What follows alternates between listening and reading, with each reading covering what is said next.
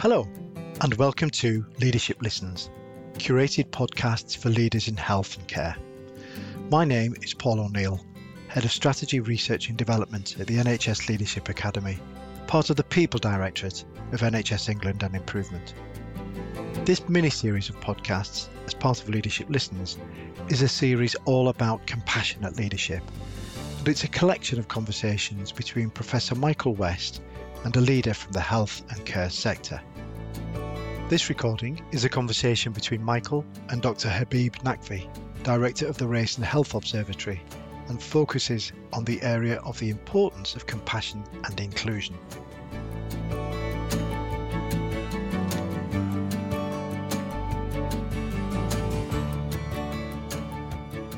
Welcome everybody, my name is Michael West and I'm really delighted to be joined by Dr. Habib Naqvi, a very old friend of mine and a wonderful inspiration for me in the work that I do in the National Health Service. Habib, a really warm welcome to you. Thank you so much, Michael, and it's an absolute delight and honour to be talking with you today.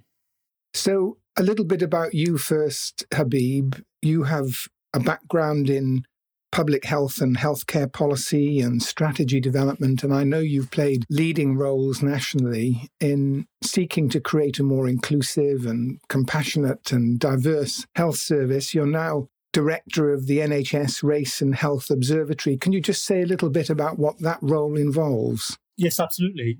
I've been fortunate enough to be leading the NHS Race and Health Observatory, an organisation that looks to identify and help tackle some of the systemic health inequalities that we have within the country. We are fortunate, Michael, to have a fantastic healthcare service that is perhaps the most visible expression of a social contract between people.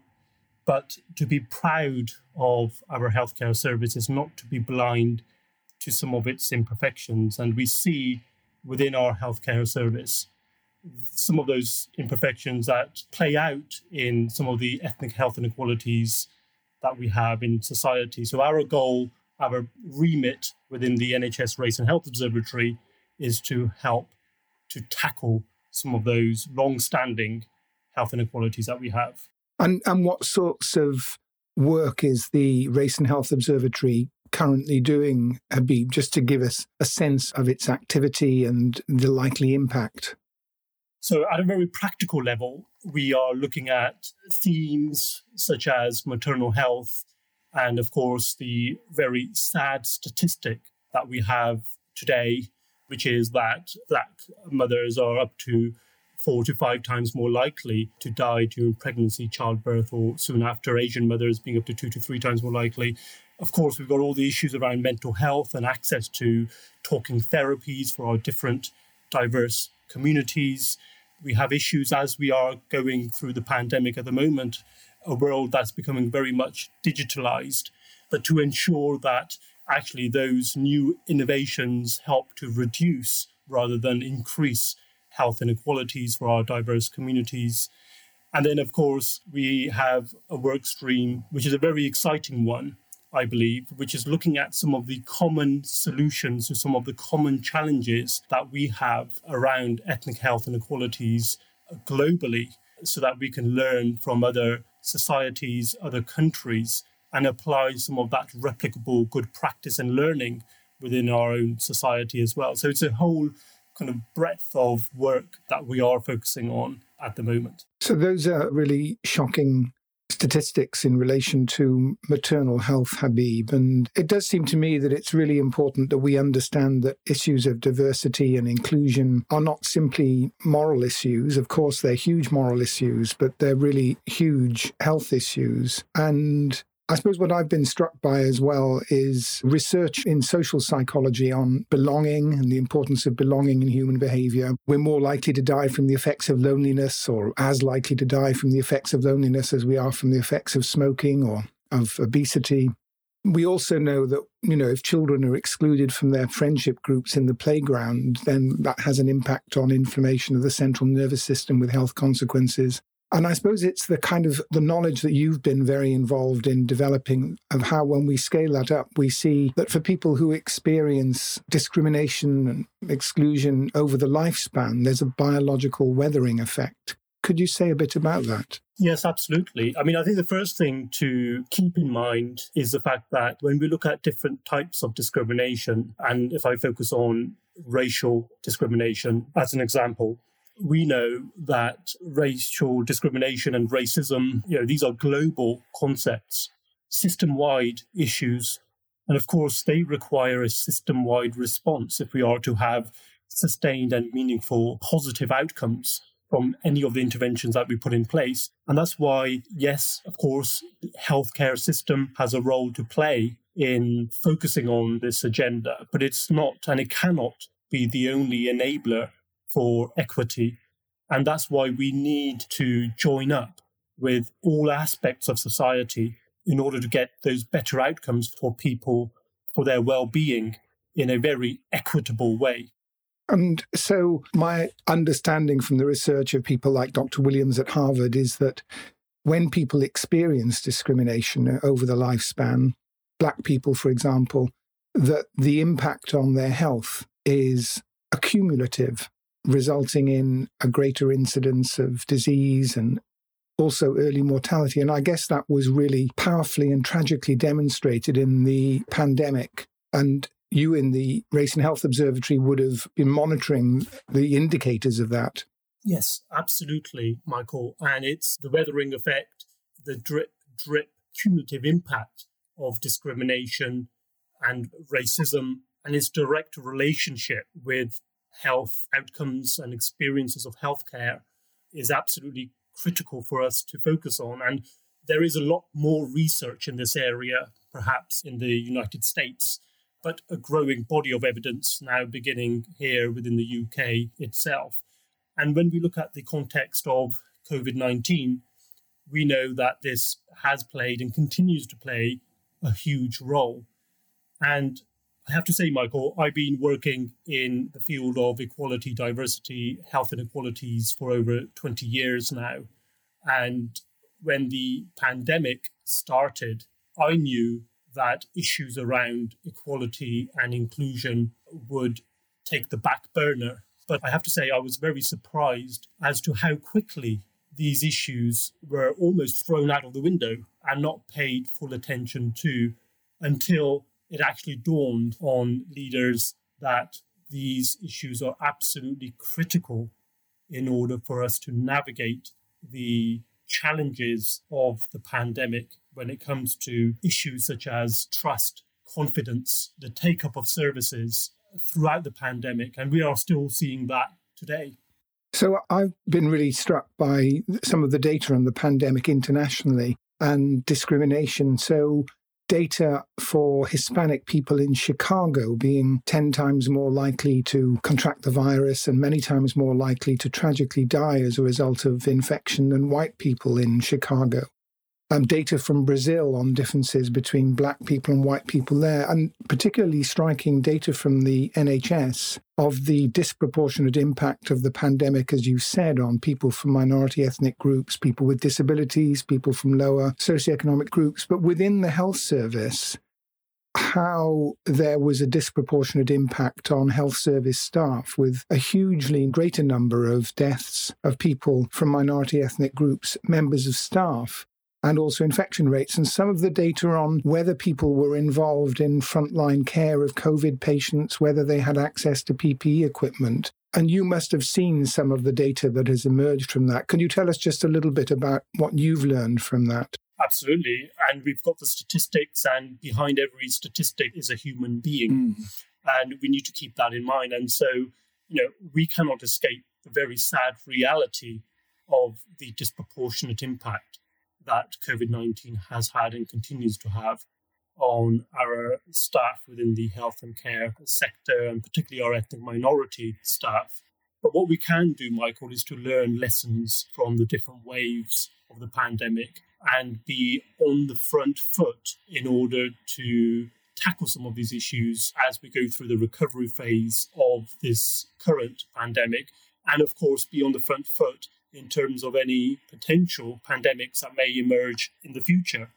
And there's a huge amount of learning to take with regards to what we can do differently and how we can be a lot more proactive in being, at the basic level, inclusive and compassionate in our approaches to healthcare.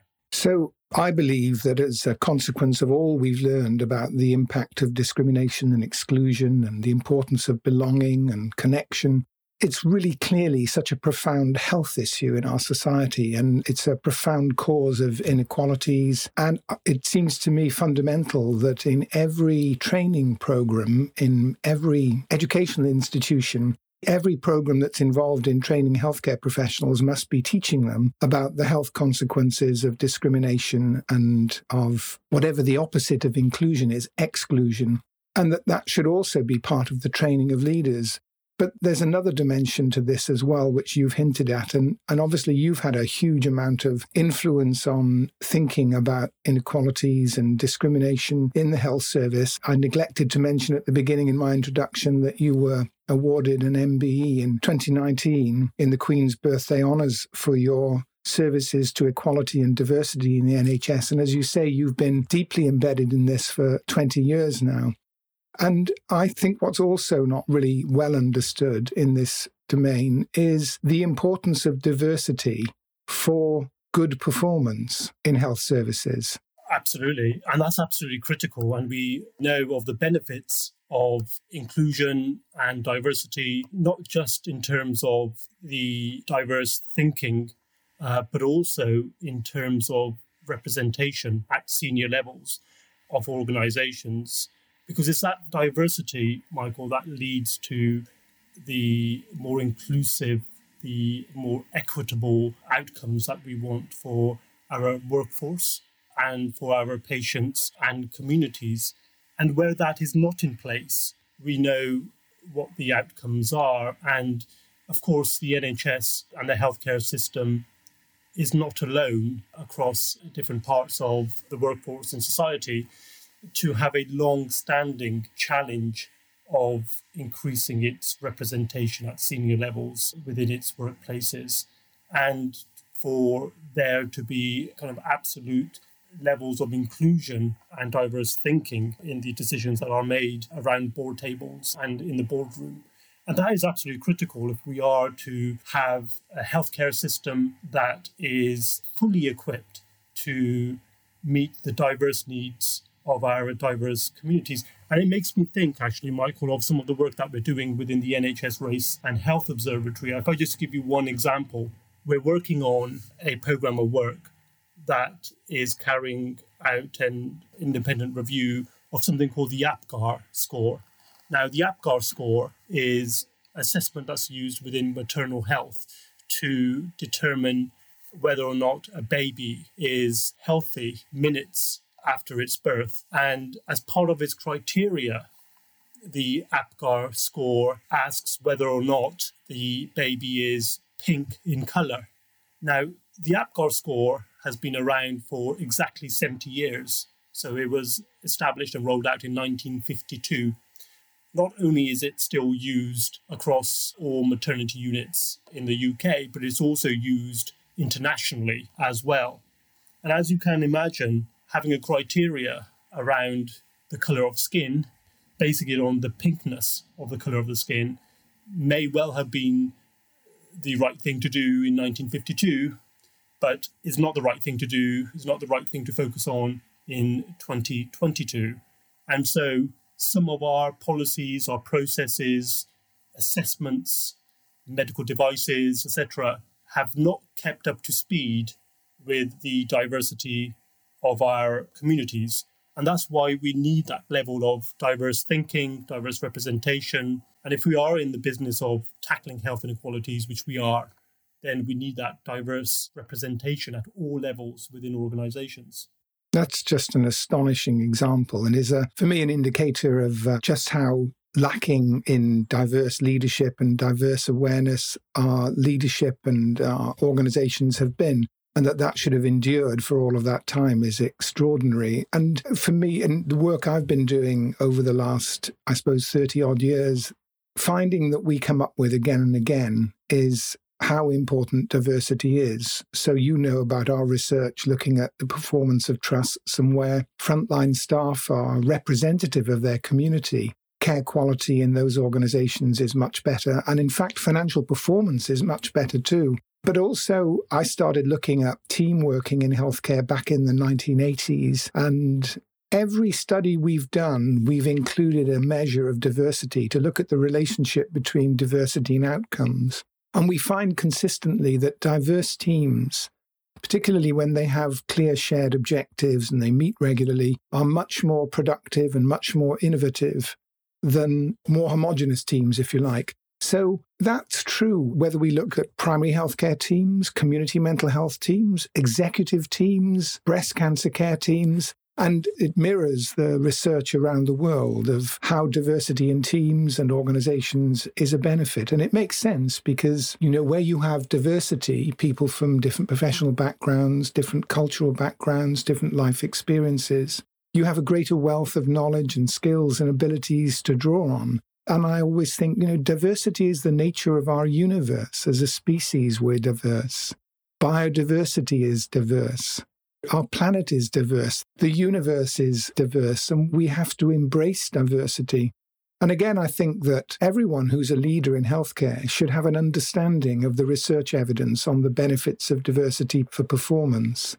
So the big challenge, I think, for many people is they kind of get a bit paralyzed about all of this and think, oh, well, what can I do? How can I make a difference?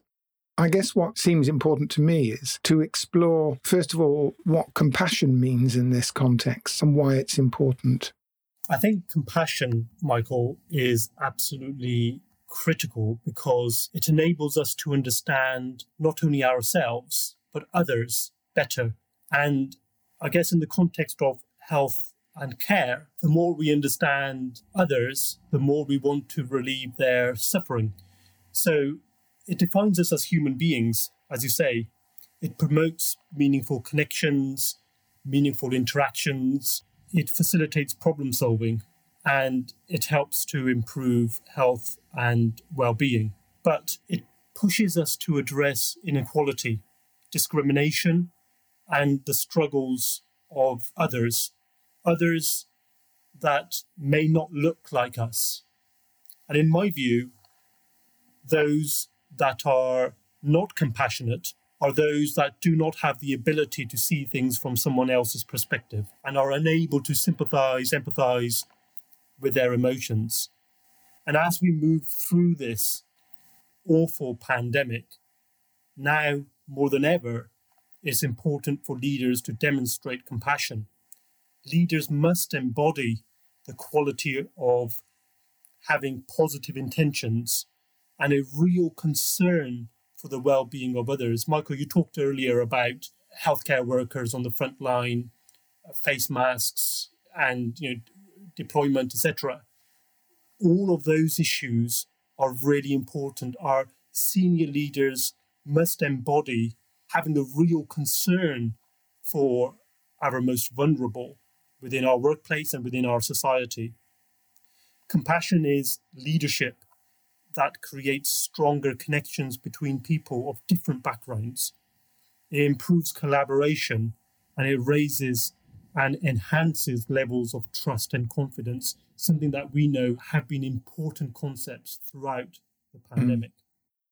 So when I talk about compassion, I talk about 4 behaviors: attending, understanding, empathizing, and helping. And reflecting on what you're saying, I mean, for me, part of being with other people and diverse others is being present with them, is having the self-awareness to be present in the moment, to give my attention, to let go of all of this thinking about what's coming next and but just to be present with each other. And we know that compassionate presence leads to a blurring of the boundaries between self and other. So one of the problems we see is this othering of people who are somehow different from us. I mean, I feel continually astonished and appalled and sometimes quite depressed about how we treat each other, on the basis of things like the hue of our skin. I mean, it's just it's utterly bizarre when you step back from it. And it feels just so obscene. And we somehow have to rise above all of this and see that we're one. We're interconnected. We're interconnected with all of biodiversity, with the whole planet. And so compassion is about, and inclusion are the same thing, actually. They're both about belonging. They're both about the sense of being present with the other, feeling interconnected, seeking to understand, to learn from, to benefit from the richness of another person. And as you say, then to empathize, to mirror with them. I mean, we're hardwired to mirror each other's feelings and emotions. And I've been struck by the research that shows that when we seek to empathize with others from different backgrounds, then we're much less likely to be unconsciously discriminatory and biased. And then always asking the question, how can we help? And I guess that's a kind of key question in a way that people need to address. How can I as a leader, how can I as somebody working in health services help to change this discriminatory environment so it becomes more inclusive and compassionate and positively diverse, where we value difference, whether it's difference of skin color, cultural background, professional background, gender, age. And I guess what would be wonderful is to hear your words of wisdom about what can we do to change all of this? So I think, Michael, this, as you say, boils down to belonging, issues around inclusion, compassion, but also, with that, inclusive leadership. And inclusive leadership is something that we can all embody in our day-to-day lives. And that's about not just making sure that we have diverse thinking and that diverse thinking is heard, but ensuring that diverse thinking is respected and applied in a meaningful and consistent way. And that's absolutely critical. It's absolutely critical for the success of individuals, of teams, of organizations, of systems. Inclusive leaders support and bring out individual potential in others. They sponsor and support others through their challenges and to overcome hurdles. They enhance the collective power of teams, and you've done a huge amount, as you say, Michael, around team working. But when it comes to organizations, and this is, I think, critical for the healthcare system particularly, when it comes to organizations and systems, inclusive leadership supports an organization's ability to adopt innovation and growth. And we know from other parts of the labour market, other companies, global companies, where they have that inclusive leadership, where they have the compassion, where they have diversity of thought at all levels, then they are more likely to be innovative, more likely to grow, and more likely to be successful. So, there are a huge amount of benefits for us just on a daily basis. Be more inclusive, be more self-reflective about the levels of our inclusion. So that's really, I think, profoundly helpful. And it marries with what we think about compassion, that being compassionate is about being present with the other, but it's also about being present with myself. So being self-aware in the moment. Here I am having a conversation with somebody who's from a very different background from me. They've maybe come from a quite different country, like maybe Nigeria, and here I am having a conversation with them. Am I self-aware enough to be aware of what my reactions are and to be open, to be present, to be here and now? And you use the words open to another's thinking, and that's about hearing and listening. And the most important skill of leadership, I think, all the research tells us, is listening, is hearing deeply. And then the importance of seeking to understand the other's perspective, not imposing some understanding, but through dialogue, arriving at shared understanding. And that sometimes is difficult because we have different perspectives, but that's what, in a sense, being inclusive is being prepared to have differences of perspective and exploring those so we come to a more comprehensive, helpful, shared understanding. And then that ability to empathize. I always say to people, think about what would it be like to be a black person going into work the day after one of those bombings that happened in London? What would you experience as you go to, let's say you go to work on the bus when you arrive in work? So putting ourselves in the other's position so that we more deeply understand, and then asking how we can help. And I do think that, given the challenges we face in healthcare at the minute, both because of the pandemic and the challenges we faced anyway, we need all of our resources. We need all the creativity and the innovativeness we can muster. And that comes from embracing diversity. The challenges we face as a species, dealing with climate change, dealing with pandemics, dealing with weapons of mass destruction, require us to work together across boundaries. So I think what you say is really profoundly important for us. And I guess there are various practical things that leaders can do as well. One is, I think, as you say, inclusive leadership is about attending, understanding, empathizing, and helping, not just equally, but creating an equity in that so that we are helping to improve so that there is an equity of experience. And what are some of the practical things that leaders can do? I know you've been involved in schemes like reverse mentoring and so on. Can you say a bit about that and about some other practical methods that we can all use for changing the culture of our organizations and societies? Yes, absolutely, Michael. I think the first point to highlight, I would start with, is the fact that when we look at the NHS with 1.4 million people working within it, the NHS is a microcosm of wider society. What happens in the wider world, and you touched upon, things like terrorist attacks, Black Lives Matter, and all the other things that have happened over time, Brexit, etc.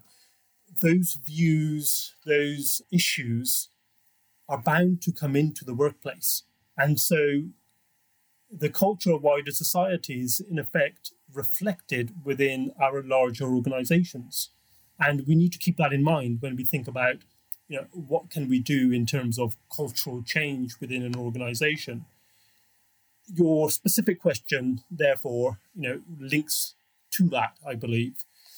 Firstly, we need allies. We need people that can help and support us along that journey, and we need to be supporting those allies on their own journeys in this. And reverse or reciprocal mentoring is perhaps one example of that if it's done properly in the right way. Reverse mentoring is generally when a person in a more senior role is reverse mentored by somebody who's usually in a junior role from a different background to that particular leader.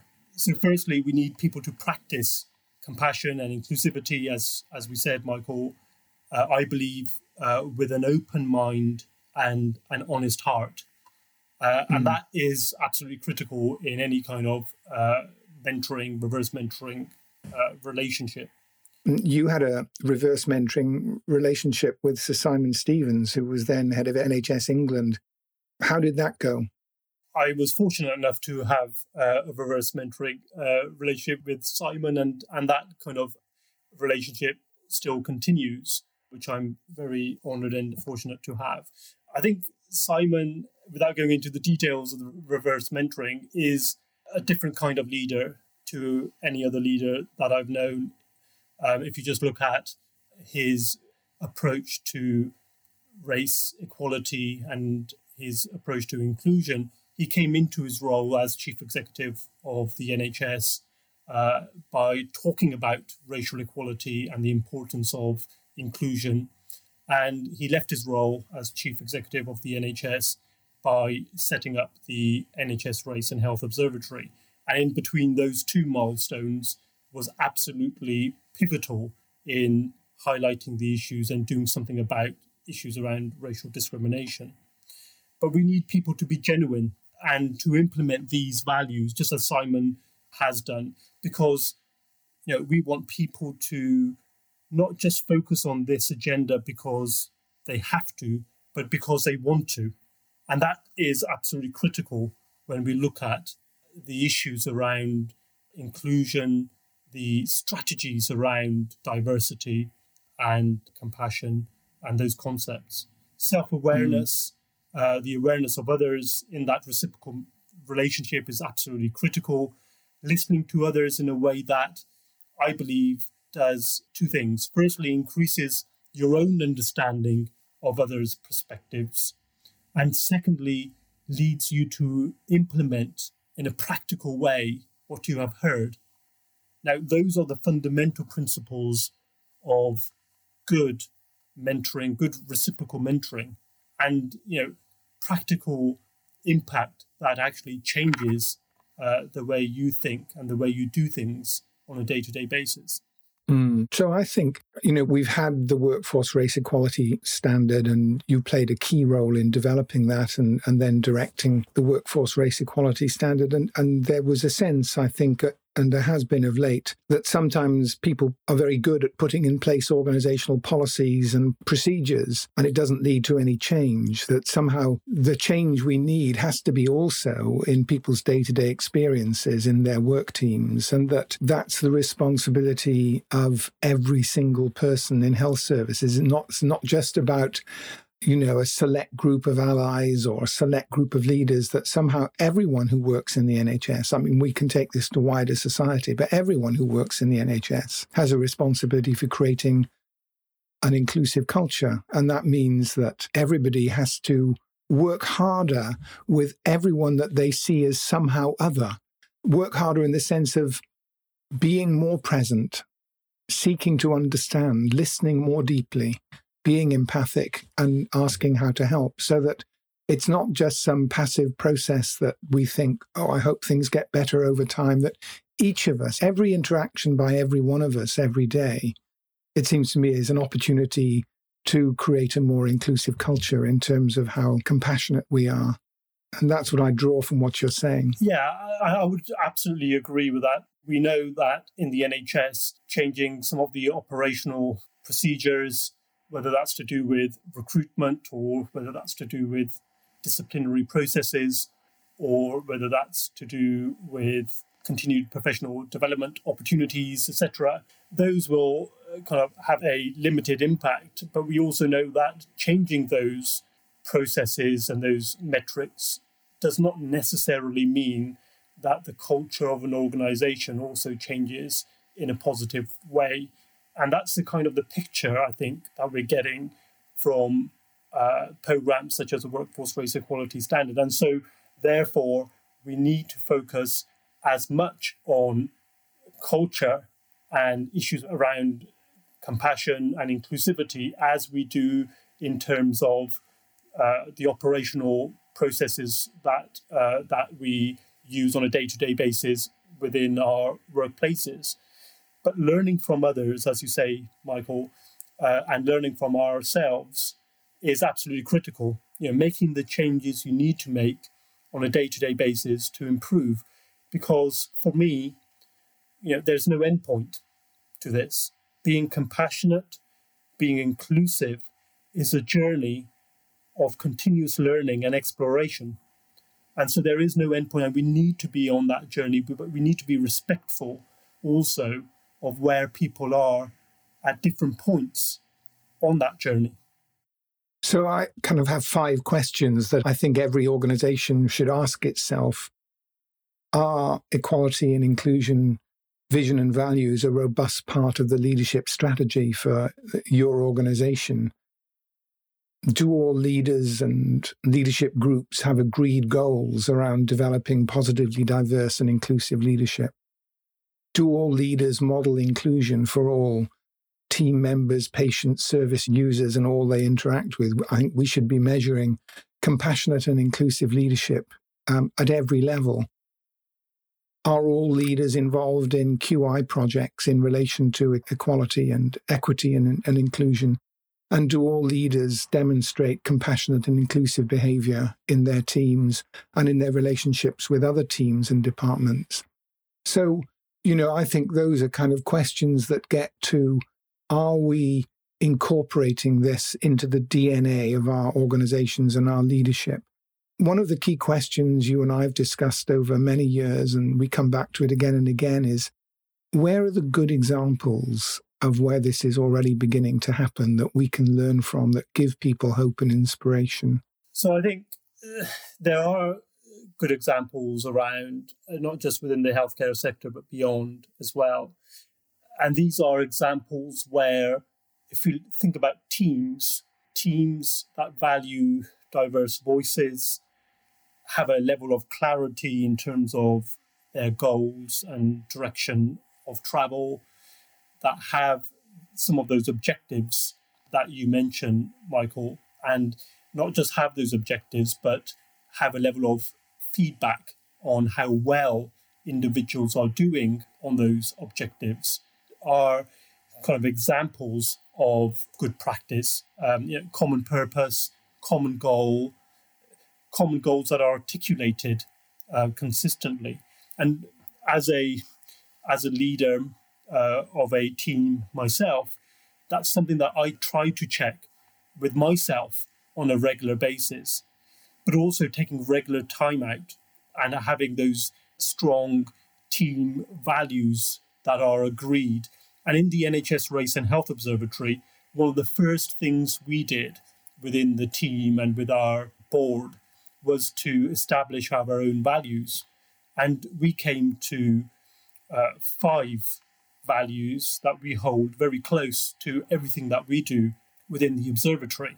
Those are the values of independence, objectivity, integrity, collaboration, and effectiveness. But we are absolutely committed to those values as an organization and as a team. So having a common purpose is absolutely critical for the success of any kind of intervention or any program or any team or any organization that you need. The other thing that I think is important here, Michael, is not to have a level of concrete, structured hierarchy within teams or within leadership. A leader should not dominate, but should instead support and facilitate the development of others, give others opportunities to grow and to flourish within the workplace, give them opportunities to develop, to create fair and just cultures within the team or within the organization. And in order to do that, you have to be self-reflective. You have to acknowledge that actually, as a leader, you are not the finished product. You always have to learn, and you always need to and want to do better for yourself. So in terms of what we can do within organizations to achieve change, one of the concepts that I've heard a lot about is allyship. Can you say a bit about what that means in theory and in practice? I think, Michael, allyship is absolutely critical as we move towards building a more inclusive, fair and just society, not just organization, but society as a whole. We know that doing more of the same will no longer suffice. And this should not be a reset moment for us as we come out, for example, through the pandemic, but a complete refresh moment for us. And what we need are people to practice compassion. We need people to practice inclusivity. We need genuine concern for each other. And as we mentioned, that allyship is absolutely critical.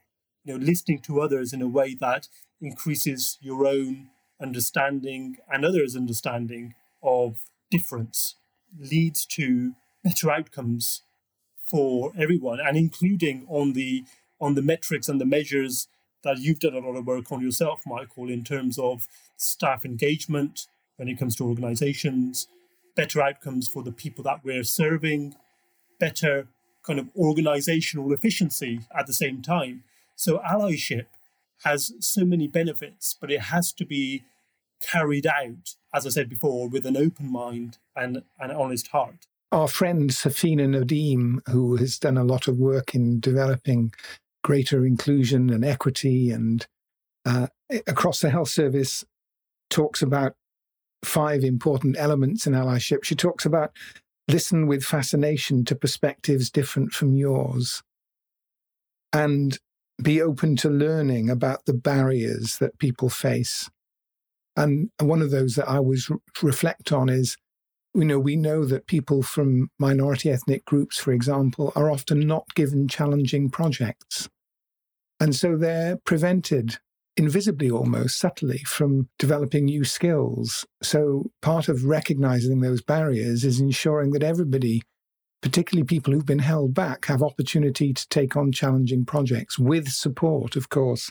The third is owning your privilege and using it to make the change you want to see, knowing that you have a privilege, and then helping to make change, and amplifying the voice of underrepresented groups at every opportunity with their permission.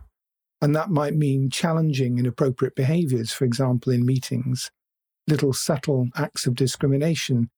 Because when somebody from like a majority group, like a white male, speaks up when somebody says something that is discriminatory, it's more powerful than sometimes those from those groups that are discriminated against. And the last one she says is about creating safe spaces for people to share their lived experiences.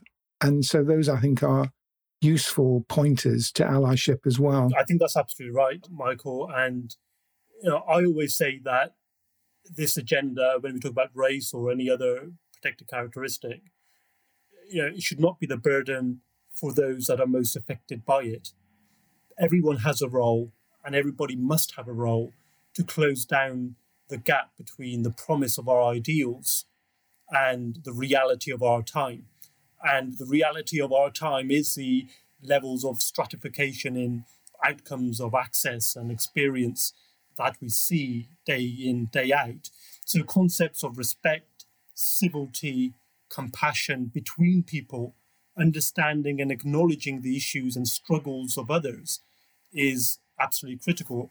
And educating ourselves around discrimination and its impact is critical to that.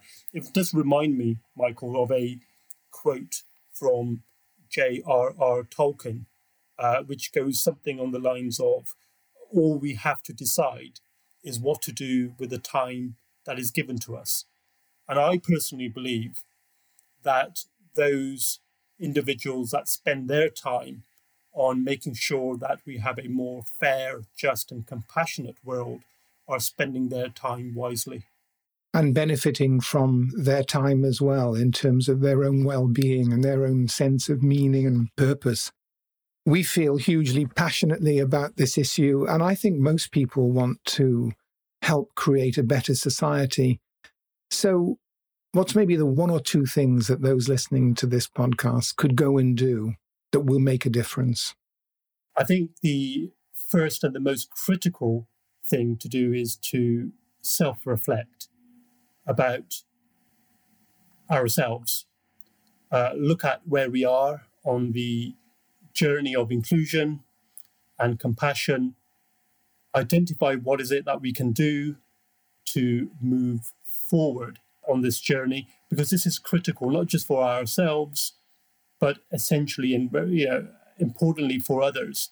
So making sure that we can actually understand where we are is a very good first step in order to shift that dial of inequality that we see in society, and to ensure that our own moral compass is pointing in the right direction. So values, that principle is, I think, really important. What we value means what's important to us. And the NHS was created with, I think, two founding values: compassion and inclusion. It was created with the commitment to provide high quality, free care for everyone who needs it, regardless of their skin colour, their age, their gender, professional background, class.